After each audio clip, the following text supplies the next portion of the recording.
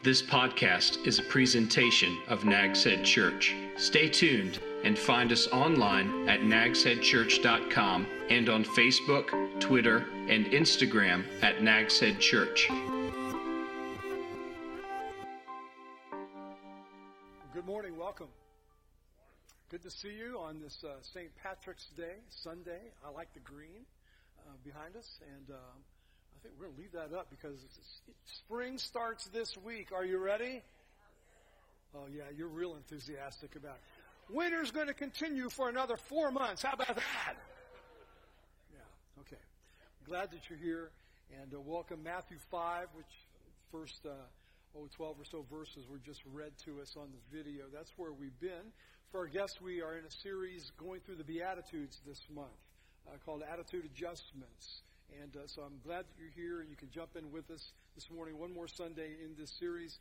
Next month we're going to a series about how we share our faith, how to give our faith away. You're going to be praying for people and inviting people and bringing people. We're going to talk about how to share your faith with those that you care about, those who don't yet know Christ. And so that's a big part of who we are as Christians. In this Sermon on the Mount, which begins with the Beatitudes, Jesus, beginning in verse 3 of Matthew chapter 5, he goes through a list, if you will, of 8 different attitudes that would be necessary for his disciples. And that's who he's talking to. If you read the first couple verses, he's talking to his disciples. These are going to be necessary things as you live life in a world that for you guys, he's telling them, is going to be tough. When I leave back, it's not going to be a piece of cake. There's going to be some difficult times ahead for you in a world that will neither understand you, won't understand your message, and won't respect you as messengers of God. Which, with each of these attitudes that he gives, he also promises a reward that they would receive in his future kingdom. It's sort of like Jesus is sitting down with these men, and he's saying, listen, I know it's going to be tough here and now, but I promise you it's going to be worth it. And so we started last Sunday with the first 3 blessings, and that's what the word Beatitudes means. It means blessings. And we're going to follow up with the next 3. And keep in mind, you can substitute, if you want to, when Jesus says blessed in here, you can substitute the word happy, because that's what this word means in the Greek. It means happy. So you can do that if that helps you understand. So let's pick up with the next attitude, which is found in verse number 6. And Jesus said there, those who hunger and thirst for righteousness are blessed, are happy. Hunger and thirst for righteousness. So if you're taking notes, the attitude might be this.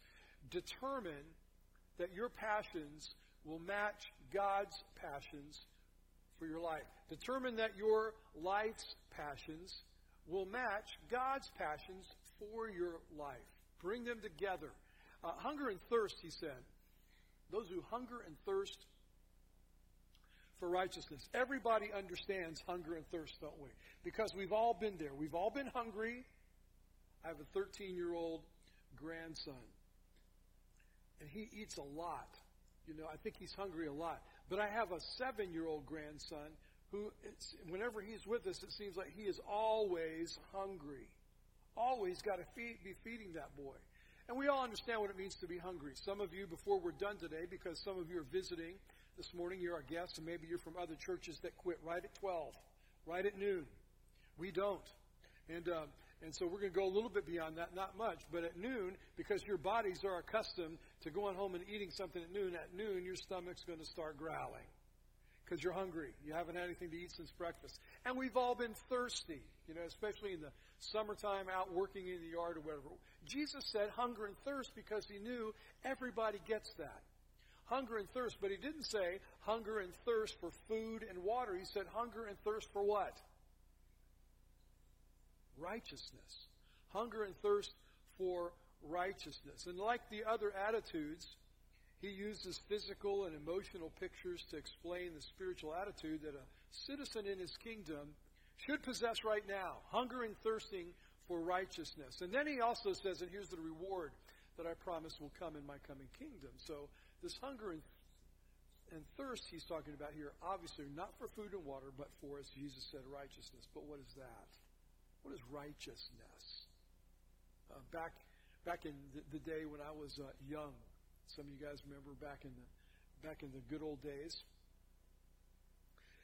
You might see a really nice. Remember muscle cars? You guys remember muscle cars? And you might be going down the road and like a '64 GTO, all fixed up and loud, and everything else in the world rides by, and you're driving in your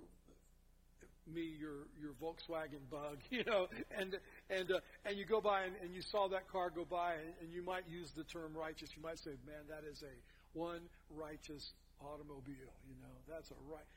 What does it mean to be righteous? Well, a couple meanings. Let me give to you this morning. Righteous, first of all, means being right in God's eyes. Being right in God's eyes. We call that theologically, we have a term for that, we call that positional righteousness. Positional righteousness. And that means this is the place, this is the position that we're all placed in by God, who, when we stop trusting in ourselves and our own perceived goodness, and we start putting our faith in Jesus Christ. When I accept Jesus as my Savior, God gives me His righteousness. He sees me literally in Christ. And Christ is righteous. So that's where I am. I am in righteousness positionally. That's the place. God takes away our condemned status when we accept Christ as Savior. And He gives us the status of His Son. And what's the status of His Son? The only perfect man who ever lived. He was righteous. He was right in God's eyes in every aspect. And God says, Christian, you have that righteousness in you. It means being right in God's eyes. It's nothing we work for. It's nothing we create. And frankly, it's nothing we choose. It's a gift that's part of salvation. This positional righteousness, being right in God's eyes. So we don't work for it. We don't create it. It's a work of God's grace. But there's a second kind of righteousness. And this second one is the one that Jesus is speaking of here when He talks about hungering and thirsting for righteousness. And it is doing what is right in God's eyes. The first one is being, where I am. The second one is doing, and we call that theologically practical righteousness. The first one is position, where I am. The second one is practical, what I do. And I hunger and I thirst for the right things that God has for me in my life. And this is how I choose to live my life, Jesus is saying. It's how I practice my life. I hunger and I thirst for it. It's just like I go to, when I'm thirsty and I'm hungry, I walk into the kitchen in my house and open the refrigerator up and get something to drink and get something to eat and satisfy that hunger and that thirst for food. Jesus said His disciples need to be hungering and thirsting like that for being right and living right in His eyes. And the great thing about this one is that for you and I who are Christians, we don't have to do this on our own. It's not something we create. It's not something we chase after with our own strength and power. The Bible tells you and me that the Holy Spirit lives inside of us and dwells us in every believer, and He is here within us to enable us to make the right choices that set us in our lives daily, the things that we do as living right in God's eyes.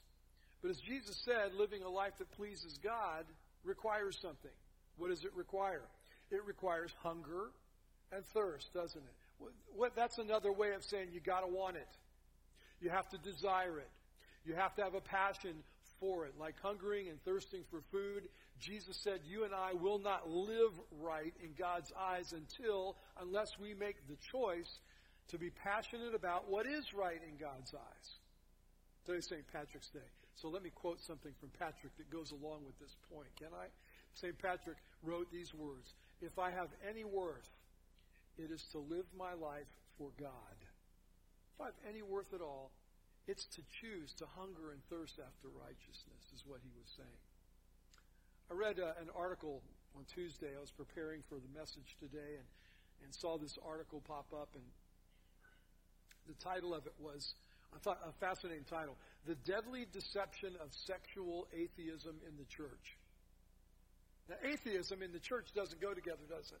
You know, we think about that. Atheism means, I believe there is no God. And yet this is saying the belief of sexual atheism within the church. What is that talking about? Let me just read some things from the article for you. In a recent study conducted by ChristianMingle.com. Have you heard of them? You know, they're advertised on TV, ChristianMingle.com. I'm not going to ask you to raise your hand if you've ever gone there.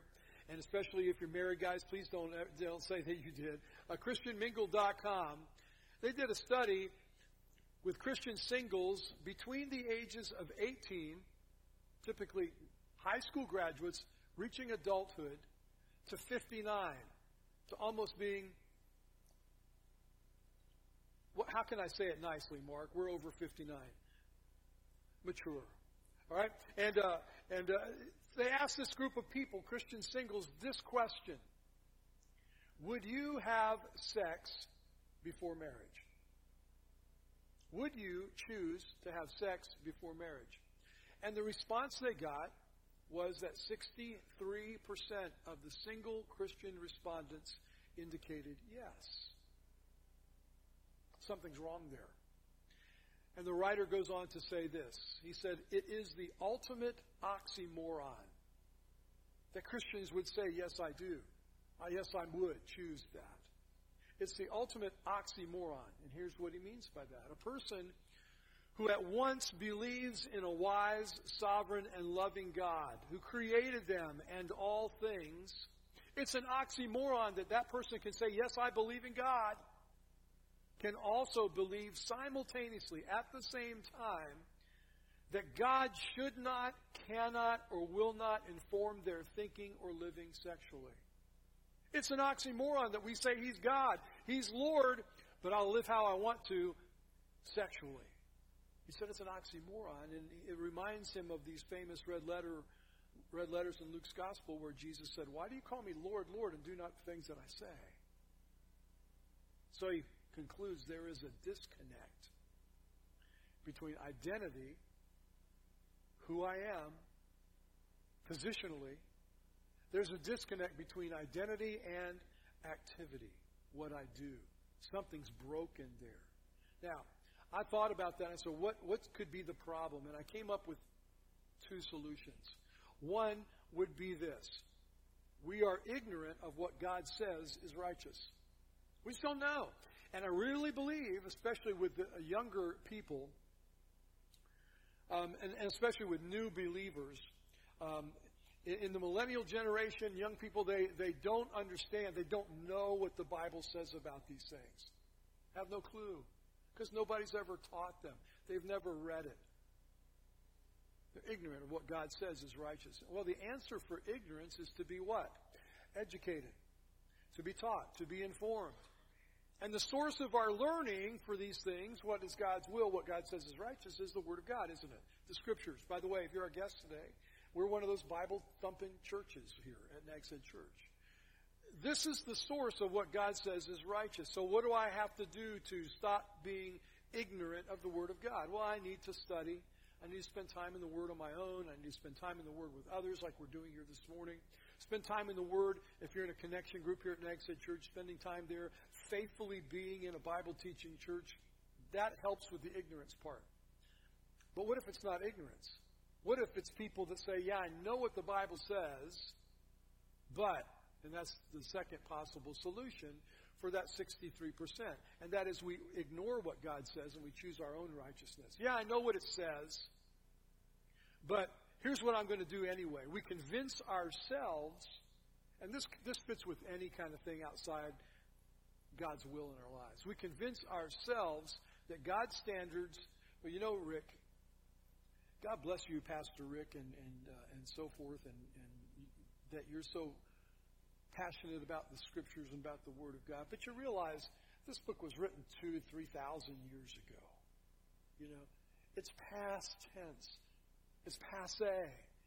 It's old school. You need to step into the times a little bit. You need to be a little bit, can I use a political term? You need to be a little bit more progressive, Pastor Rick. We convince ourselves that God's standards or for another time, for another generation, and don't fit, don't work with us. We know what the Bible says, but somehow we choose to dismiss it. Somehow we choose to come up with our own standards for living. We used to do that, by the way, go back to when I was a youth. But I still hear people saying the same thing today. We used to say when we would talk and discuss things in school and morals and those kinds of things. And the answer back in the late 60s, early 70s when I was in high school was, well, as long as I'm not hurting anybody, it's okay. You ever hear that? Have you ever said that? As long as it's not hurting anybody else, it's okay for me. So we come up with our own standards, believing, and a lot of people believe that somehow God's okay with us living outside His will because maybe God has changed His mind. Yet the Bible says that our righteousness, doing what we think or we feel is right, regardless of what God says, our coming up with our own standards, the Bible says the best that righteousness can be is filthy rags. Filthy rags. Jesus said that those in this life, where we are right here, right now, 2019, that those of us in this life who hunger and thirst for God's righteousness, whose passion in life is to obey Jesus in every area of our lives, He said, those are the disciples who will be rewarded in my kingdom. Their hunger and thirst now will be realized when we live in the kingdom where Christ is on the throne and ruling the earth. That's going to be a different time then. In that day, there won't be a culture that determines its own way. You and I, Christians who will be there, we will have been completely transformed, and righteous living will just simply be our nature. But that's then. That's yet to come. That's why we pray, your kingdom come. Hasn't come yet. But this is now. So we must want righteousness, Christian. We must want it like we're hungry and thirsty for it. Our nature, our innate human nature battles this hunger and thirst because my innate human nature hungers and thirsts for things that aren't good for me, that aren't righteous, that are out of the will of God. And Jesus told His disciples here, hey, you know what? Here's the deal. Your attitude needs to be, I'm going to make the choice. I'm going to determine that my life's choices match up with God's choices for my life. So determine today, Christian, that your passion will be for God. Don't let there be that disconnect between your identity, who you are in Christ, and your activity, how you live in the world today. Attitude 4. Attitude 5 is next. And that attitude is a compassionate spirit toward others. Jesus said, the merciful are blessed. Merciful. Have you ever seen someone get what they deserved? You know, you read about it, you see it, or someone gets something, they did some horrible crime and they're sent to prison or whatever the penalty might be, and you say they got what they deserve. Gail and I watch a lot of 2020 on TV, you know, and it's always, the husband seems to always be the bad guy. But they get what they deserve a lot of times in those cases. I've seen that. Get what they deserve. Mercy, like I said, righteousness has a couple ways to look at it. Mercy also can have a couple meanings. One meaning can be mercy can mean to withhold punishment from someone who deserves it. They deserve the punishment, but you don't give it to them. That's mercy. Have you ever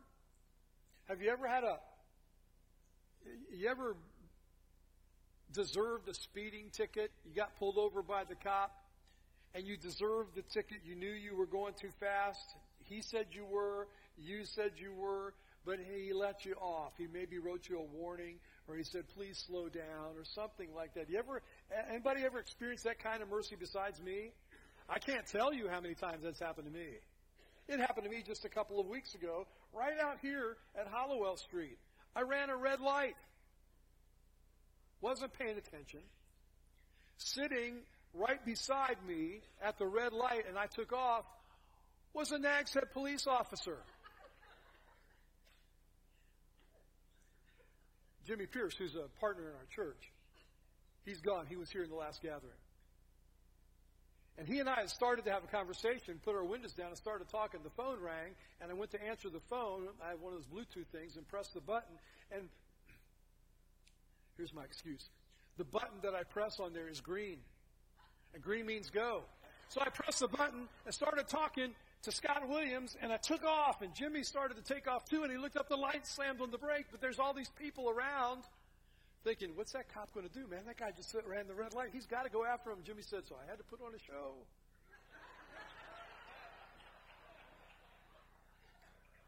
So I'm driving past Jockey's Ridge, and I'm talking to Scott, and Scott says, where are you going? I said, well, I'm getting ready to pull into the parking lot of the church, and Jimmy Pierce is behind me with the siren and the blue lights on.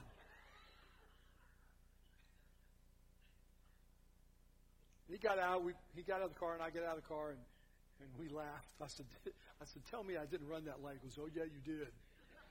He said, I just couldn't sit there, you know. And we laughed. And I didn't get a ticket. I got mercy. It pays to be the police department chaplain in the town of Nags Head. Yeah. Get it out of jail card. I've got a bunch of them. Now, that's mercy. Mercy is not getting what I deserve. Mercy can also mean helping others in need who cannot help themselves, reaching out to people that are helpless for some reason. All of us who have been given. Now, here's where all of us can relate to that. You say, not every time I get pulled over by a cop, I get a ticket. You know, there's no mercy there. But all of us can relate to this part of mercy. All of us who have been forgiven for our sins have been shown mercy. If you're a Christian and Jesus is your Savior, the Bible says you're forgiven of all your sins. That's mercy. None of us deserves heaven.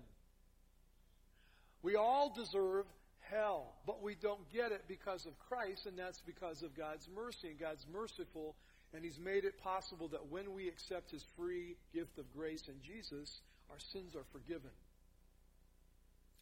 None of us are able to help ourselves when it comes to changing our nature. The Bible says in the Old Testament, there's a question given in one place, says, can a leopard change its spots? And the answer is no. We can't help ourselves. We can't be good enough. We can't change our own nature to be good enough to have eternal life, and this because we're helpless. I know what some of you are saying. Well, doesn't the Bible say God helps those who help themselves? You ever hear that? Yeah, of course. That's in the Bible, right? No. Not in the Bible. Somebody made that up. Probably Ben Franklin or somebody, you know. God steps in. What do you mean God doesn't help those who help themselves? God steps in to help those who cannot help themselves. And that's where salvation comes in. I could not save myself. He saves me. That's mercy. And the Bible says in Ephesians chapter 2, verse 4, that God is rich in mercy. Simply put, what that means is He's got plenty of mercy to go around, and He loves to share it. That's our God, rich in mercy. So we should be like that because He's like that. We can do what we can do to relieve suffering. A few weeks ago, we opened our doors here at Nags Head Church to the homeless in our community, and we housed them, and we fed them, and we gave them a place to take a shower, and we did different things like that for them. And in doing so, for those people, we are relieving suffering. And we're relieving suffering, why? Because it makes us feel good, right? Well, maybe a little bit, but really we do that because we want to be like our merciful Father. Showing mercy. When we forgive those who have hurt us, who have offended us, we're being merciful like the Savior. When we forgive them, like the Savior who, after being nailed to the cross, said, Father, forgive them. When we comfort the afflicted with whatever kind of affliction they may have, grief, physical pain, financial pain, when we comfort the afflicted, addiction, with whatever kind of affliction they have, we're being merciful. Now, in the church, some people are gifted with mercy. They mercy just kind of oozes out of them because that's the spiritual gift that the Lord has given them, and that's a great gift to have. There are some drawbacks to it that you can think of, but it's a great gift to have. Most of us don't have that gift of mercy, that special supernatural ability to show mercy. So for us, do we need to be merciful? Well, Jesus said we should be. Well, how do I become merciful? Well, maybe it starts with making it a choice. I'm going to show mercy. I'm going to pray, God, that when opportunities come into my life, I'm going to show mercy. And for God to develop mercy in us means this, for those of us who are not gifted with it. It means we've got to let God put us into places and into situations where we practice mercy, where we learn mercy. It requires allowing God to soften our hearts and not be so quick to judge or to demand justice. Now, those of you that know me well, you know I do not have the gift of mercy. Mercy doesn't come easy to me. And that's why, just to be honest with you, that's why I don't do counseling. If you call me up and say, Pastor Rick, I need some counseling. Can I come and see you? I'm probably going to say no. You don't want to sit and listen to me because I'm going to say, well, here's the verse in the Bible that tells you what you need to do it. Now go do it and get over it. Bye. And I know. So I don't counsel. But we have people in our church who do. They're merciful people. And I'll send you their way because they'll do a whole lot better for you than you would spend time with me, I promise. But here's what God, I want to be a merciful person. I mean, nobody likes not being merciful. And so here's what God did for me. A number of years ago, 16 years ago, God put me in a position where I had to learn how to be merciful. And He made me in this position. He made me a chaplain in the fire department here in Nags Head. And part of what I do as a chaplain is I respond to things. I respond to times in people's lives when it is the very worst time in their lives. And I had to start doing that. I remember my very first call as a chaplain was on a Memorial Day Saturday 16 years ago. I didn't have any training to be a chaplain. And I've had a lot since then. No training. Didn't know what to do, really. They don't teach you this stuff in seminary. It was a Saturday afternoon, and I was doing my Saturday afternoon stuff on Memorial Day, which for me means don't get in the car and go anywhere. And I got a call, I need to go to South Nags Head because a 4-year-old had fallen into a swimming pool and drowned.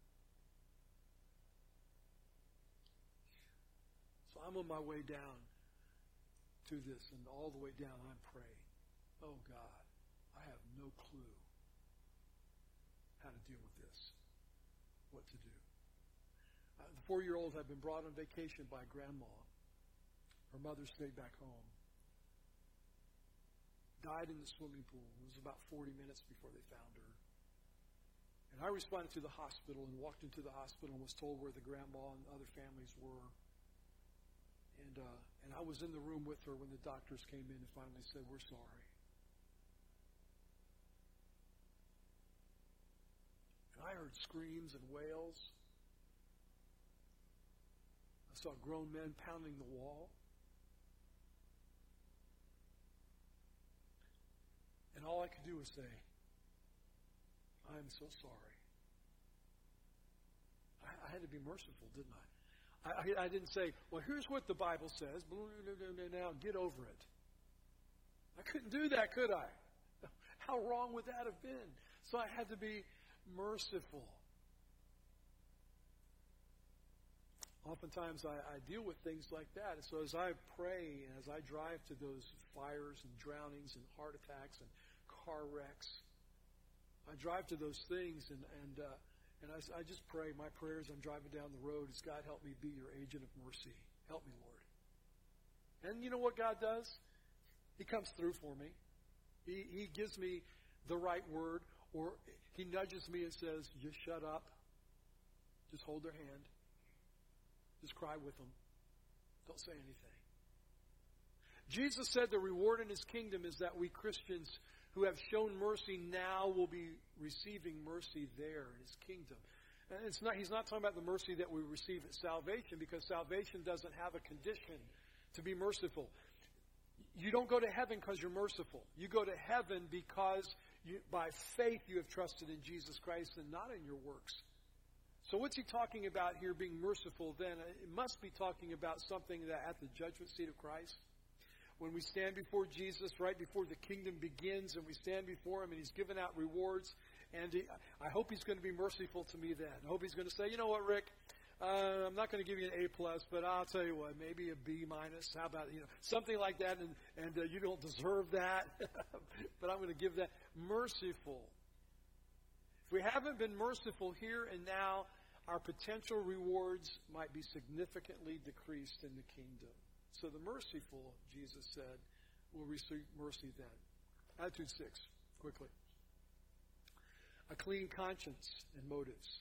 He says, the pure in heart are blessed. Now, in our series last month, we talked about the heart of the matter and about where Jesus said that where your heart is, your treasure will be also. And we talked about the fact that when it's talking about heart in this way, it's not talking about the muscle in the center of your chest that pumps your blood. It's talking about that part of our souls where our decisions are made, the pure in heart, right decisions, where attitudes are formed, where we consider our next action or response. Our hearts can hurt, can't they, when we suffer loss? Last Sunday we heard, you're blessed when you mourn, and that's a hurtful thing. Our hearts can hurt others when we're hard-hearted or when we're insensitive to their needs. Our hearts can be selfish and self-serving. Our hearts can be, our motives can be concealed by our carefully crafted words. There's a story in Jesus' life, if you want to turn to Matthew 15.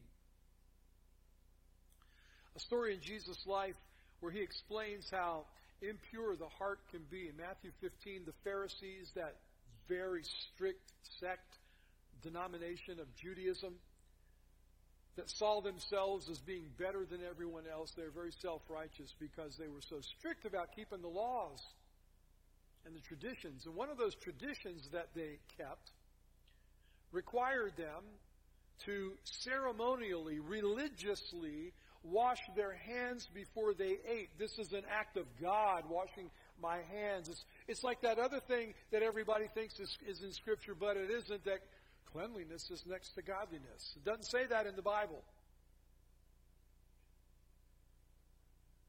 They believe that by doing that, washing your hands, that made you closer to God. So for them, washing their hands, when you went to the table, Mom said, have you washed your hands? For her, it was a hygiene thing. Well, like people often do, these Pharisees watched Jesus' followers and noticed they weren't washing their hands before eating, so we've got something to criticize them about.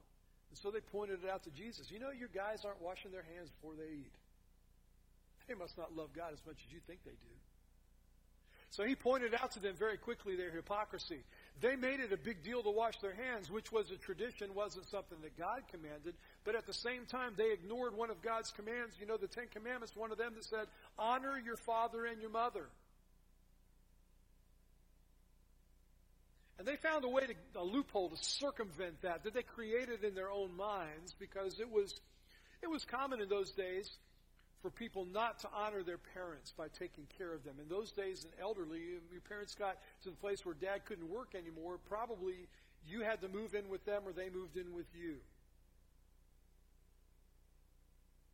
And it was common for them not to honor their parents and to take the money that they might have used to help sustain their parents' lives, to take that money and use that money in another way and say, well, that money that I wish I had thought about this in advance, but I've taken that money already, Dad, and I've committed it to God. It's going to the temple, God, or Dad. And, I've already said, I've told the priest I'm giving it, and I've pledged this money, and I'm sorry, I can't help you out. But what they were doing was this loophole, and they allowed themselves to use that money they had not given to God. And they would use that money and invest it to make more money for themselves while their parents suffered. That's what they were doing. And Jesus, one of the things I love about Him is He's a straight shooter. He didn't pull any punches. So in their hearts, their greed was somehow in their minds, in their hearts, was made acceptable to God while dishonoring Mom and Dad and getting around God's command. They didn't care about that.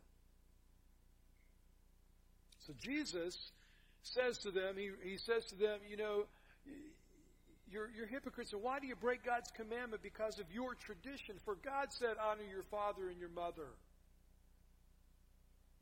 And then he talks about them, and he says about them, he says in verse 8, these people honor me with their lips, but their heart is far from me. They worship in vain, teaching as doctrines the commands of men. Their heart, he said, is far from me. Well, then when he said that to these Pharisees, his disciples were standing around. And they're getting really nervous. Because he's talking to the really, really, really holy people in the land, the Pharisees. And they're thinking, man, are you going to get them upset? You have offended the wrong people, Jesus. So Jesus continues to shoot straight. In verse 13, he replied when the disciples said, man, don't you know who you're talking to? He said, listen, every plant that my heavenly Father didn't plant will be uprooted. He's talking about the Pharisees. Leave them alone, he says to his disciples. They are blind guides. And if the blind guide the blind, both fall into a pit. Peter, I love Peter.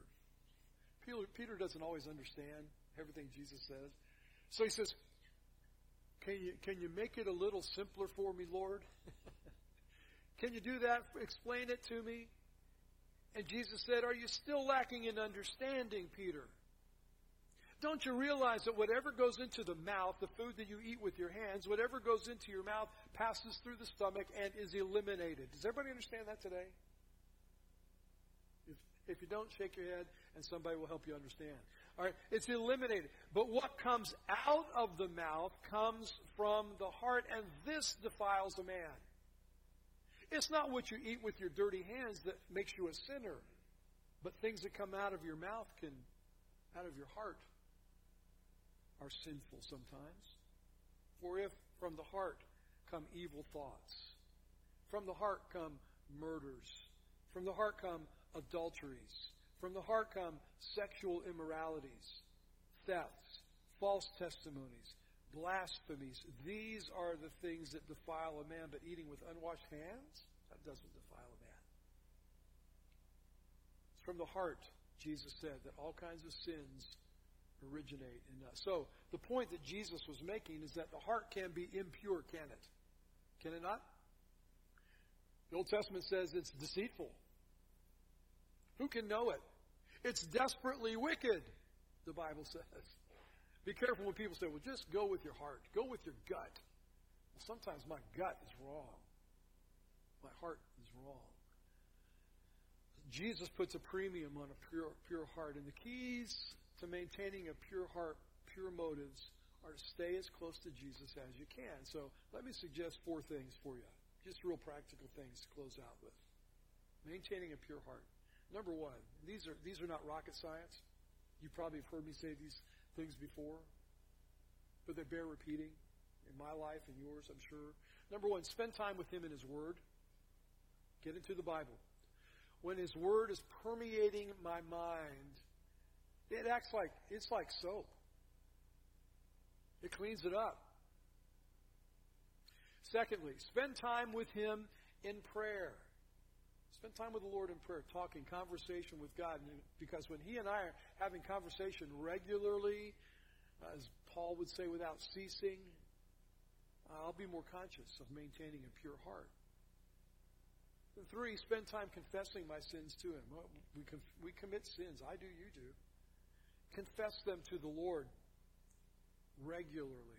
Spend time doing that. Confession to the Lord is the way to cleanse my heart when I've sinned. Confession means simply, God, what I did was sin, and I'm in agreement with you. It means to say the same thing about sin that God says. And then number 4, spend time with those who are following Christ. One reason Jesus created the church is so we would not have to go through this life alone. No Lone Ranger Christians. He created the church. We need this community of Christ followers to be our examples, to hold us accountable. And Jesus says the reward is that a pure heart will result in seeing God in the kingdom. What does that mean, seeing God?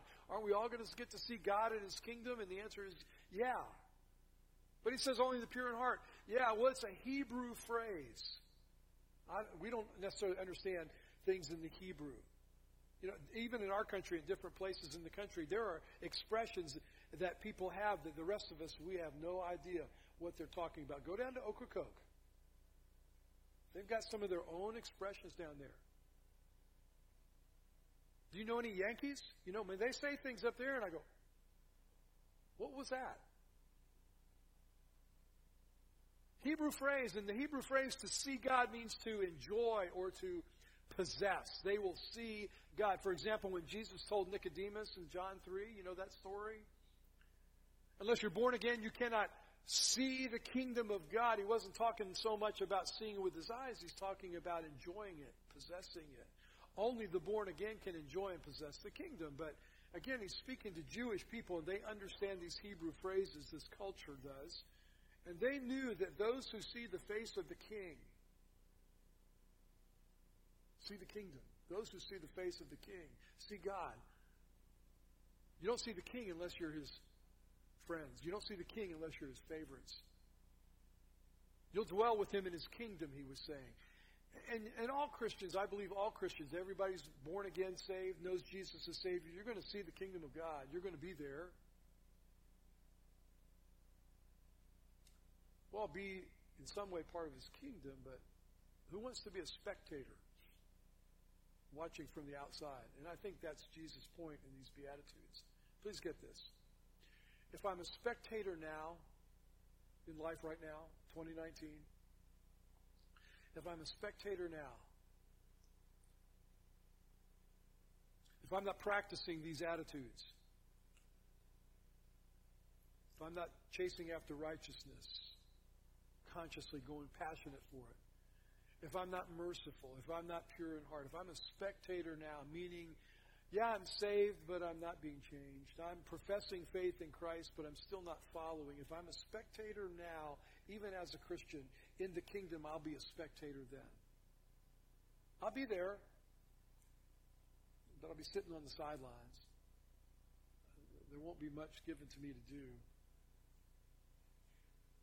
I don't know about you, but in the kingdom, I don't want to be a spectator. I want to be a participant. I really do. I hope you do as well. Would you bow your heads with me, please? Let me ask you a question. Which of these three attitudes, and maybe all three, but which of these three attitudes perhaps need some adjusting in your life? Are you hungering and thirsting for what is right in God's eyes? Are you merciful to those who may not deserve it but need it? Or to those who are truly in time of needs in their lives, do you walk away? Do you close your eyes? Are you merciful? And how about your motives and conscience? Are they pure? Or are you feeling guilt about things that you may be covering up? Let's pray. After I pray, we're going to sing a song. At the conclusion of the song, our pastors will be standing here at the front, and they would love to pray with you and talk with you. And if there's any of these things that you would say, I need prayer for, I need God to change my life, it would be their honor and their privilege to talk with you and pray with you. Father, change our lives. It starts with our hearts. It starts with our attitudes. Thank you for Jesus and for his teaching. To his disciples then and to his disciples today. Help us to be hungering and thirsting for your righteousness. That means turning ourselves away from the righteousness that this world may profess. The standards and lifting up your own. What you say is right. Help us to be merciful, and help us to have right motives. Be pure in heart. May your Spirit give us the strength to do all these things. He's here, and that's his purpose. He wants to. May we accept his guiding in our lives. In Jesus' name I pray. Amen.